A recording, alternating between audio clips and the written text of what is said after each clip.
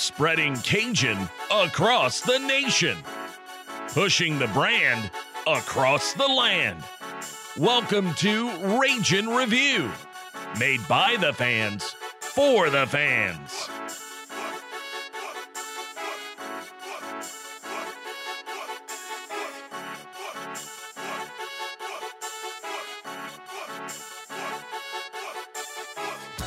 Cajun Nation, what's up? Welcome into another edition of Ragin' Review. Matt and Miguez here. The Ragin' Review studio is a party of one today, but you know what? That's okay. I'm a big boy. I can drive the bus by myself. Hang on, this is going to be a fun ride. We're going to talk the Baton Rouge Regional this weekend as the Cajuns will go down I-10 across the Atchafalaya Basin to play in the Baton Rouge Regional with LSU, McNeese, and George Washington University. And here to break down this regional with us is the founder of Justin's World of Softball, Mr. Justin McLeod. Justin, good afternoon, man. How are you? I'm good. Appreciate y'all having me on. Yeah, man, absolutely. You know, it's always fun when you get late into the season like this to kind of look at the picture of what the Cajuns face in a regional, because, you know, regionals are almost expected. I take that back. They're not almost expected. They are expected. Because, I mean, obviously we've been in the postseason for each of the last 22 years. Right. So, you know, grand scheme, somebody that hasn't really looked at it yet, paint a brief picture of the Baton Rouge Regional. Well, it's a true regional in large part. I mean, three of the four teams are from the state of Louisiana. It's actually a really solid regional. McNeese is the 4 seed. George Washington is the 3 seed. The Cajuns are the 2, and then LSU is the top seed within the regional.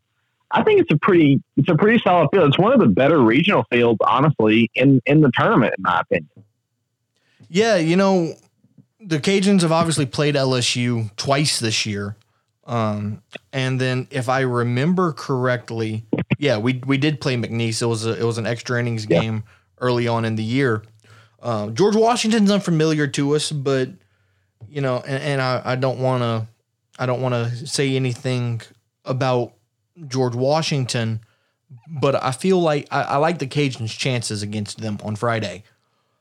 But you know, let's start with the Cajuns. 44-10. They win the Sun Belt Conference again for the 16th time since 2000. Sierra Bryan, Newcomer of the Year / Player of the Year. Summer Ellison, back-to-back Conference Pitcher of the Year. And the interesting thing that I find about this team is it's kind of a shell of itself. Because, you know, you lost Taylor Roman for the year to a torn ACL. You lost Raina O'Neal for an extended period of time. She's supposed to make a return in the postseason, but as we're 48 hours away from the regional, we don't know when that's going to happen, or even if it's still going to happen. Alyssa Dalton missed 16 games. She's just now getting back into her own. You know, there was a stretch where we were all kind of worried about Summer Ellison. There was a stretch where she wasn't really playing like herself. So to be 44-10 and win the conference again, how impressive is that, in your opinion, from a program standpoint as well as players and coaches? Well, I do think it's actually an understated feat to a certain extent. You know, y'all had me on here and we talked preseason about what the Cajuns look like, and I said then, you know, when you didn't have Megan Kleist, okay, this kind of thing coming, you know, after 20 into 21.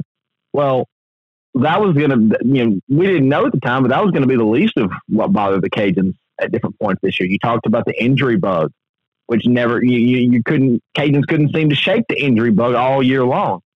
You know, you had some of those early struggles you talked about. You played LSU, didn't get the results you wanted. You know, some things like that, it could have gone awry. You have the injuries, could have gone awry. You lose a couple of games in conference. Could have gone awry. There was a lot of opportunities where if the season was going to go downhill, you could point it back to, well, this was the linchpin. Well, this was the linchpin, or this was. but it never did. Even when you had the games that didn't go the way you wanted to, or the surprising losses, or the injuries, or whatever, the ship still got righted. And I think it's an understated feat on the Cajuns' part and on Jerry Glasgow's part to be able to man that ship and to get to where they are in the postseason. I mean, look at the end of the season and no further. That surprising loss to ULM in the last game of the regular season, right before the Sun Belt Conference tournament. Well, you go into the tournament, that could have gone one or two ways. It could have gone really well and you rebound, or it could go really badly and you lose a game or two. Obviously, you know which one you think, but it's a game of softball. You never know what's going to happen. And the Cajuns didn't just respond. They responded really well.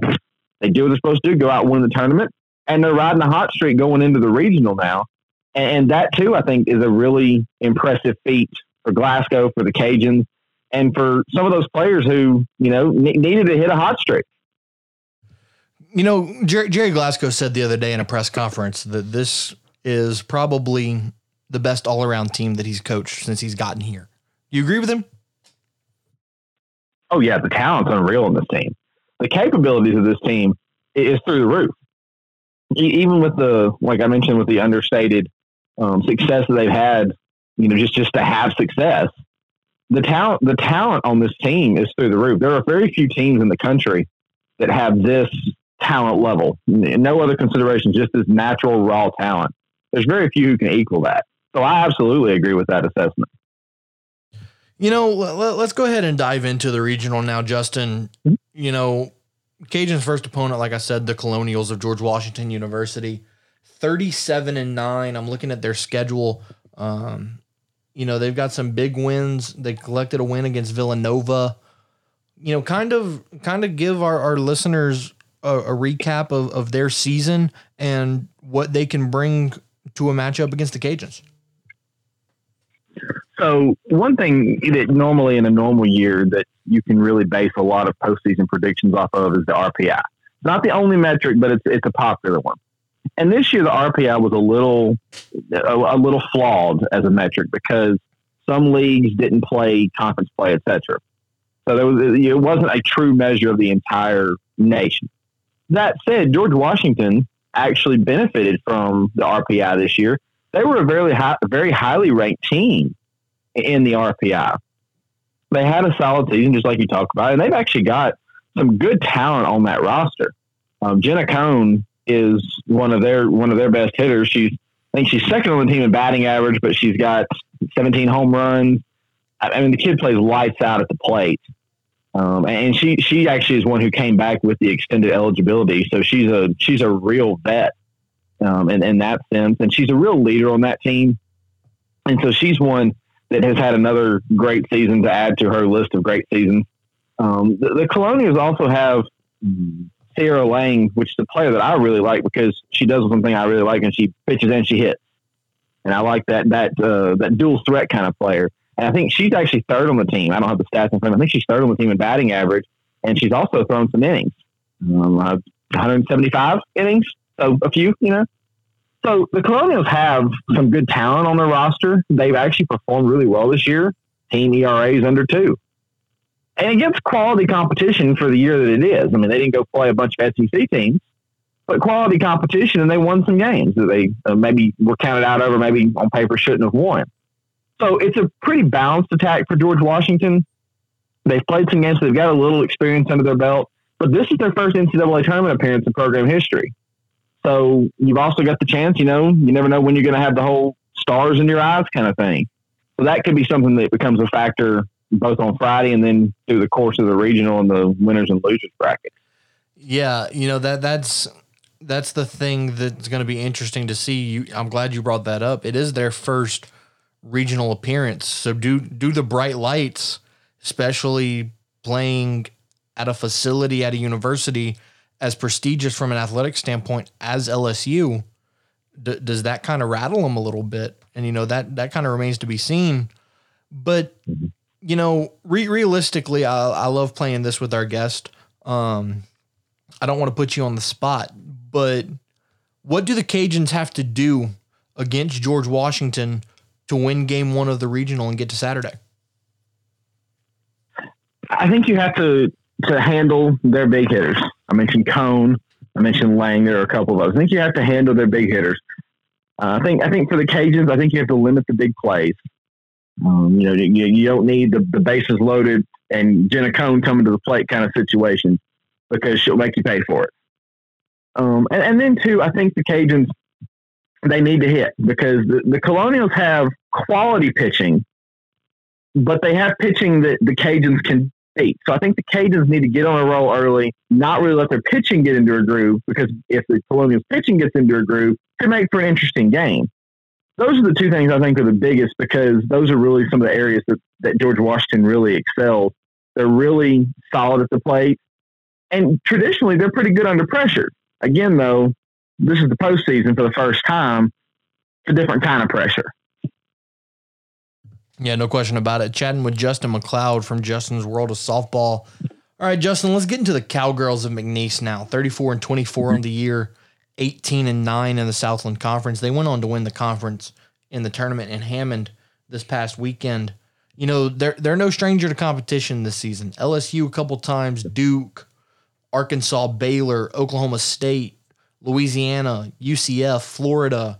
I mean, ranked teams go for a mile on this schedule. More times than not, they were on the losing end of those games, but still, those games prepare yourself for moments like regionals in Baton Rouge. Talk about McNeese for a little bit. That's exactly what it does. It really does prepare you. I've talked to James Landreneau, head coach of McNeese, a couple of times this year, and he knew he was preparing his team. There was trial by fire. He knew they were going to take their lumps. But there were a lot of different factors for him in play. You know, playing those teams, when you lose, you're not always losing. And I think now McNeese and Landreneau are really seeing that come to fruition, because you've got a young team, a very young team, and a very young pitching staff who now have played at Florida. They've played the SEC co-champions Arkansas 3 times in one weekend, won one of those games. They had on that Florida trip. Oh, by the way, they played a 3-game series against UCF, top 25 team.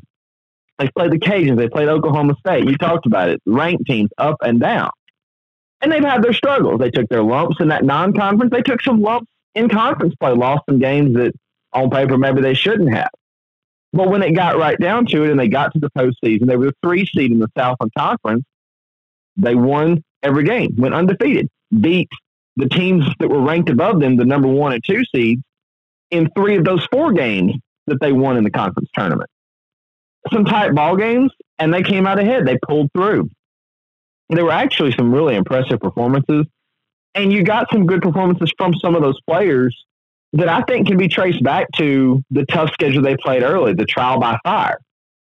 And so for McNeese, I think that's going to benefit them a lot in the postseason, because yes, it's a different animal. It's the postseason. It's regionals. And yes, those are some young players. But some of that shiny new object feel, so to speak, is going to be diminished a little bit, at least, because, you've played at Florida. Well, that's an environment similar to the postseason. It's not the same thing, but it's something that can be comparable. So you kind of at least have a reference point. McNeese has got some talent on the roster, got some young talent, and with that experience from earlier in the year, I mean, I think they're a tough 4 seed. I'll say that they're a very tough 4 seed in the regional. Yeah, looking at their stats, Kaylee Lopez seems to be their best batting average at a 388 clip. She has 12 doubles, no homers, only 19 RBIs.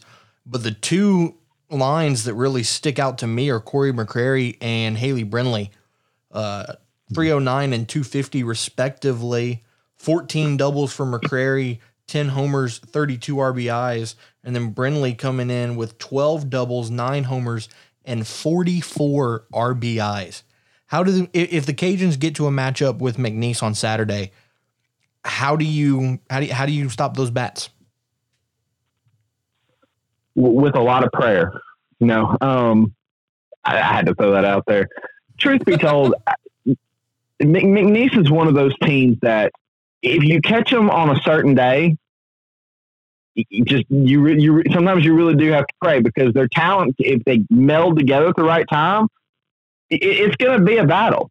Now, both games they played the Cajuns twice this year, like 2 weeks apart or a week apart kind of thing. And they were both 1-run ball games. It was a home and home. And the Cajuns beat McNeese both times. One was 8-7, one was 5-4, I believe. So both teams know, hey, we can win this game. Both teams are capable of winning a matchup against the other. And if the Cajuns get to a point where they're facing McNeese, number one, I think they need to rely back on the fact that, hey, we have beaten them twice this year. Because that helps. Because when you get into a battle with a team that's a 4 seed and you're a 2, sometimes you never know what's going to affect your psyche. The fact that they've beaten them twice will help. And then I think the Cajuns need to take advantage of the mistakes that the young pitching will make. Because young pitching, they're going to make mistakes. Not often. It's like you take advantage of them when you can. But then for the Cajuns controlling the offense of McNeese, I think Summer Ellison and Kendra Lamb are both to the point now where Lamb's still young, but there's times where she pitches like a veteran. And I think either one of those can go out there against a team like McNeese. And as long as whichever one it is in her groove and in her moment, I think the Cajuns could do well in that kind of a matchup. McNeese is going to get some hits off of you. You're not going to no hit them. You're not going to shut them down at the plate. They're going to score a couple of runs in all likelihood. But either one of those pitchers, I think Ellison, Lamb, either one, go out there, you play your game, you get into a groove, and I think that they could easily see the result coming out positively in their favor. Yeah, McNeese, they're an interesting. I watched a little bit of their game against Central Arkansas over the weekend in the tournament, and it was the Saturday morning game that they played, and McCrary stepped up to the plate, and first pitch, man, she jacked one over center field. Mm-hmm. And I remember sitting there saying, man, if the Cajuns had to play an offensive team like that in the postseason. So, I must have some psychic superpower because, 36 hours later, we ended up in a regional with McNeese. But, right. That's going to be something that's going to be interesting to see, because we ran into this problem last year. Our softball program relied too heavily on Summer Ellison, and she ended up tiring out later in that regional, and it ended up costing them. Or 2 years ago, excuse me. So what's going to be interesting is how effective can Kendra Lamb be when Summer needs to sit out a game. Well, and I don't mean any disrespect to Kendra Lamb when I say this, but she's not Megan Kleiss. She's not a couple-time All-American. So it's important for her to not at any point get into a headspace where she's got to be somebody like that. I think Lamb is a solid pitcher, and I think she's grown well since she's been in Lafayette. I think she's developed well. And again, we were talking earlier about some of the other teams. There's that whole stars in the eyes kind of thing. I don't think you have to worry about that with Lamb. But the one thing that it's still postseason. It's still the first time she's going to potentially and likely be relied upon in the postseason. That's not an easy place to be. I don't care who you are. So I think you make a great point, because I was actually at that regional a couple of years ago, and Megan Kleiss really had to do it.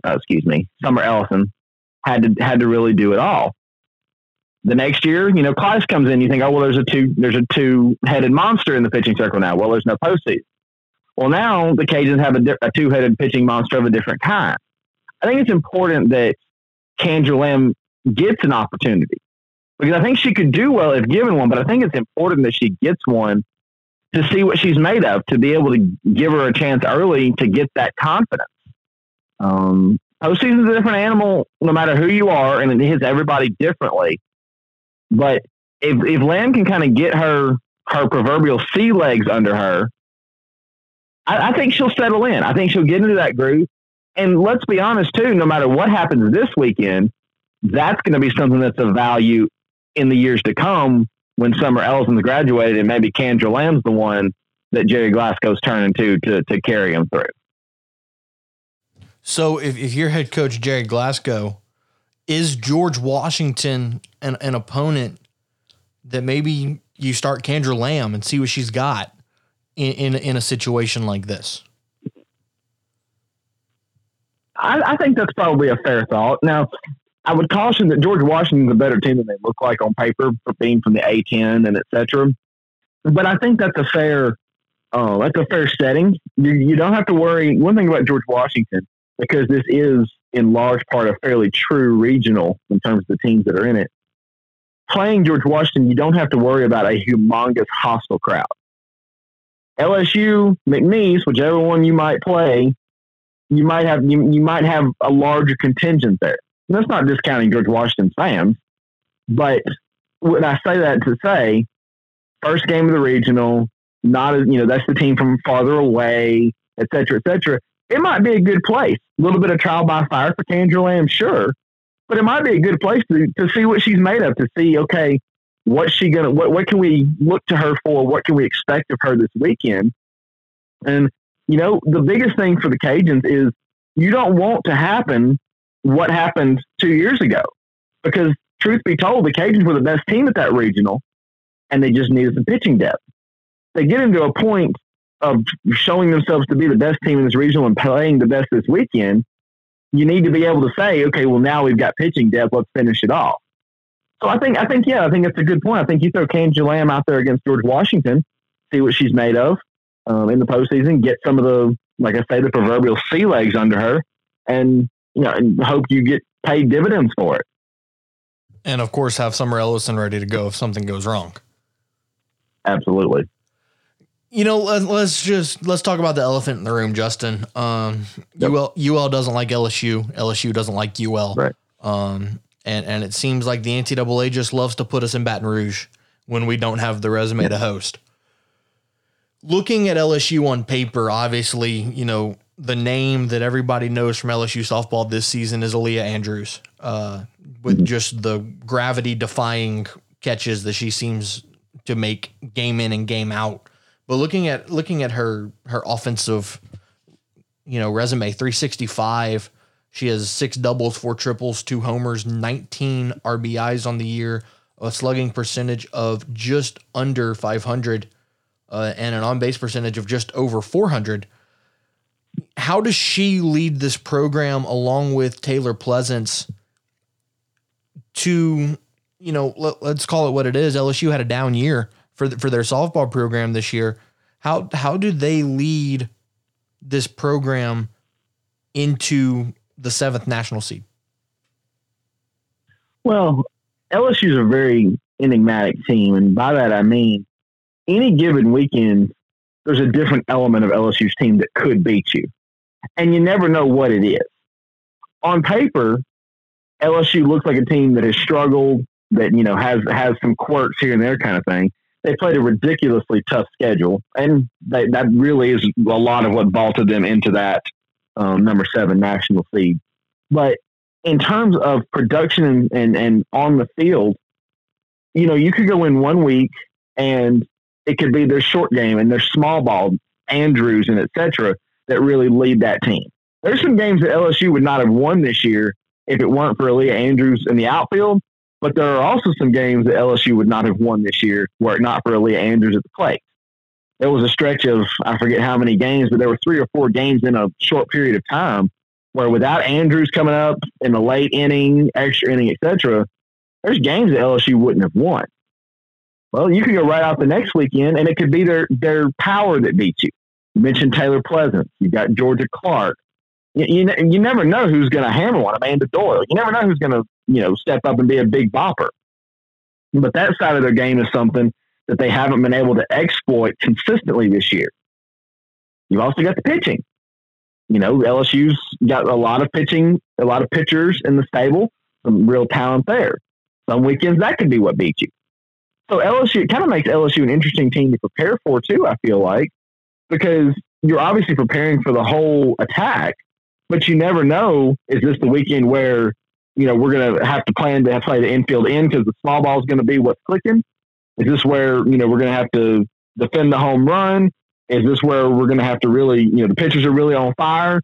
So while you're preparing, you're also like, okay, where's our focus going to be? And sometimes you don't know until you're halfway through the series.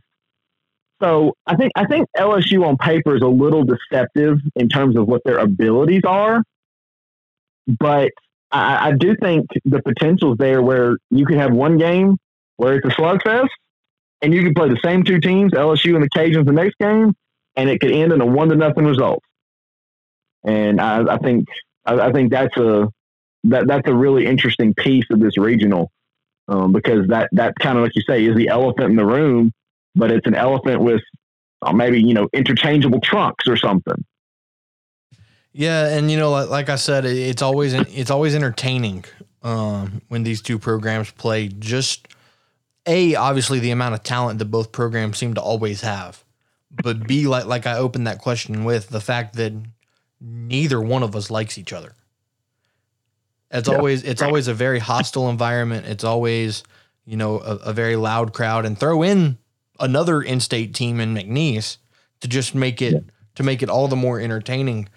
Before we get out of this regional, because we're going to talk a little bit about the entire tournament, but before we get out of this regional, I want to ask you, out of the 4 programs in this tournament, which one has impressed you the most this season, and why?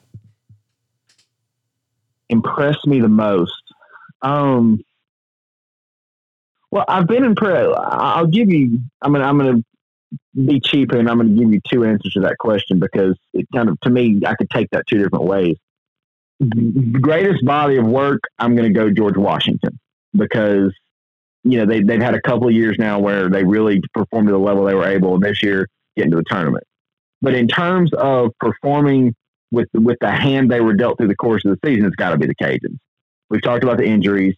We've talked about, I mentioned the conference, a few losses in conference play, some non-conference struggles early on, and some losses. To go through some of those different things and to still come out ahead as a 2 seed in the regional, win the conference, etc. That impresses me. I think that's an understated happening and an understated accomplishment this year for Glasgow and company. One thing that I found very interesting about this entire season is like you said, the body of work that the hand that the Cajuns have been dealt. Like you said, the injuries, the losses in conference, which were, incredibly uncanny for this program. It's a great problem to have when your fan base is getting agitated after 10 losses. Right. That's a great problem to have. But, the Sun Belt was no slouch this year, and it's obviously been proven in the assignment of the regionals. We have 4 Sun Belt teams in the postseason: Louisiana, Troy, Texas State, and South Alabama. The Cajuns playing 2 of them, actually all 3 of them, in the Sun Belt Conference tournament. Which team? Let's not talk about Louisiana. Out of the other 3 Sun Belt teams, which one do you feel? Which team do you feel has the best chance of making some noise and being a quote unquote Cinderella? Well, I'm going to go South Alabama. Going into the conference tournament, I think South Alabama was a team that was what we call on the bubble in terms of whether or not they get into the bracket. And I think South Alabama realized that. They recognized that. This is a South Alabama team that within the last decade was hosting a regional. It was in 2013. Well, now, 8 years later, they're lucky they're advancing to be on the bubble. So, you had some lean years there. You get some talent in, some young talent, and they have a good year. A couple of wins over SEC teams, Alabama and Georgia, at those respective teams' home stadiums. So hostile environments once again. But then when South Alabama gets to the tournament, they run the table. Well, not run the table, but they go through, and they end up playing the championship game. And to me, that's an achievement. That's an accomplishment. I think that's one to watch. They're in a regional where I think it's a, I don't want to call it a winnable regional because I don't want to disrespect the other teams, but I think it's a regional where they could make some noise. And so in answer to that question, I'm going to go South Alabama. Although I think all 4 teams, and I'll say this, I was an advocate from early on when we did bracketology. I thought the Sun Belt should have 4 in And I'm glad the selection committee saw that and recognized it and brought it to fruition. All right. Well, let's go ahead and wrap up here with this one. Who goes in your mind to Oklahoma City, and who raises the hardware when it's all said and done? Ooh, you're going to pin me down to that one, are you? Okay. I think there's probably 10 teams at this point that I could see most of the field in Oklahoma City coming from. I think there's some easy ones. I think UCLA is an easy one there. OU's not as easy because now they have to play Washington in the Super, theoretically. But I do think Oklahoma makes it through. I think the SEC will get a solid number, and I think Alabama actually is much improved beyond what I expected to see. Florida is a likely suspect here. I know the Cajun listeners won't like this. Before the season, I picked LSU to win the national championship. Not working out too well for me so far. But a few years ago, I picked Florida State in the preseason, got up to the World Series, did a podcast for somebody there. They said, well, who are you picking now? And I changed my mind. And it happened to be the year Florida State won it. So I'm not going back on my preseason pick. So I'm going to avoid that part of your question as to who's going to win, because I don't know that your Cajun listeners would like me to verbally say that. Although I don't think my original pick was correct. I'm just not going to pick somebody new. But I, as much as I think you'll see a lot of what I call the old guard of teams in Oklahoma City, the teams that are usually there generally every year, most years, I think this is the year you might see a couple of surprises. We saw a couple of new teams really advance. I mean, I think of Duke actually as a seeded team in a regional. And I think this is the year you're going to see some teams upset in the regional round. And honestly, I think this is the year you're going to see some teams upset in the super regional round. As much as I think a lot of the field in Oklahoma City is going to be the usual suspects out of those 10 or so that I mentioned, I think you might see a couple of surprises there. I'm going to use this as an example. It's a bad example because I don't think they're going to be lucky enough to get out of the regional. But Wichita State, for instance, had a stellar year. They're at the Oklahoma Regional. I think it's a bad draw. But that's the kind of team, a team that's done so well during the regular season, has the pitching, has the bats that could go somewhere. I don't think it'll be Wichita, but that's a good example. I think there's some teams in the game this year, and I think in this field and some of the regional placements, I think this is going to be a really fun postseason. I really do. Scale of 1 to 10, what are the Cajun chances of getting Oklahoma City? 10 being they're going to be there, 1 being they won't be there at all? Correct. I'll give them a 4. Okay. That's not exactly a hugely positive rating, but I do think it's going to be a little difficult to get out of the Baton Rouge regional because I think it's a fairly, I don't want to call it a slanted regional. I think the teams in it are so familiar with one another outside of George Washington. It could go any way, any possible way. But I've also seen regionals like that go exactly like the proverbial book says they should.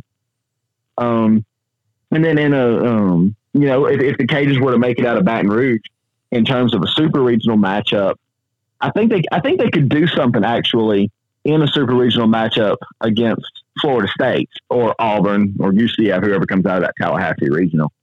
So, I mean, they make it out of the Baton Rouge regional. They'll obviously be riding a hot streak. I think I could see them doing something in the super regional. So I do give them a chance to beat on Oklahoma City. But I think this regional is going to be really interesting for that reason. Mainly, is there's so much familiarity. Is that going to help or is that going to hurt? So in your opinion, their tallest order is getting out of Baton Rouge. Yeah, I think getting out of Baton Rouge region is going to be harder than getting to the super. Okay, now let me ask you this because you brought up an interesting question. Say Louisiana gets out of Baton Rouge, and Tallahassee, Florida State does not come out of their regional. It's one of the other 3. Does Louisiana host the Super? No. So what the NCAA did this year was they had predetermined hosting sites. Right. A couple of weeks before the selection show, they had a list of 20, narrowed that down to 16. Down to 16, right. Right. So what's going to happen is the Monday after regional, so this coming Monday, what the committee will do is they'll announce their destination. Oh, that's supers. crap. So the thing is, if unranked teams, so let's say LSU were to lose and Florida State were to lose, and let's say the Cajuns come out and for argument's sake, let's say Auburn. Well, neither one of them is going to host. It's going to be, but here's the interesting part. It's going to be one of the other, it's going to be just the only metric is it's going to be one of the 16. Could be Tallahassee, could be Baton Rouge, could be Athens, Georgia. It's just the only metric is it's going to be one of the 16. And the reasoning behind that is they had to make sure everybody could have the testing protocols and the space and all that kind of stuff. So that's the only metric they've assigned. So are you saying that Louisiana and Auburn could play each other in a super in Baton Rouge? It's possible, yeah. Interesting. Yeah, they could play each other in the super in Baton Rouge. They could play one in Tallahassee. And truth be told, there's no line as to, okay, this is how the committee is going to decide that if it were to happen. Right. It's unprecedented, so we don't know. But yeah, that's very possible. The NCAA just comes up with the craziest things sometimes, don't they? They do. And this one I think was well-intentioned. And I mean, we'll see how the execution works. We haven't seen, I don't know how it's going to go. But sometimes when you kind of get that far into something, I think there's some situations that you kind of have to ignore for the sake of just being able to do one thing. To do thing A, you kind of have to ignore that thing B is a possibility. Right. And there's a couple of thing B's that. Right. And then the other thing is you kind of halfway said it. Once you reach a certain point, you can't turn back. Right. So you kind of just, even if you realize that it's not the greatest idea, you have to keep running with it because you've already gone too far. Exactly. I mean, look no further. Duke is the 13 national seed, and they're quote unquote hosting a regional in Athens, Georgia. Yeah, because Duke was not one of the 20 predetermined sites. So it is. So Duke is the host, but it's at the University of Georgia. Duke is the seeded team, air quotes, the host. Yeah, we normally just refer to him as the host because this has never been a thing before. Oh, right. Duke is the number one seed in the regional. I meant to ask about that because I was looking at the bracket and I saw Athens and then I saw Duke was the ranked team and I was like, wait a second, that doesn't make sense.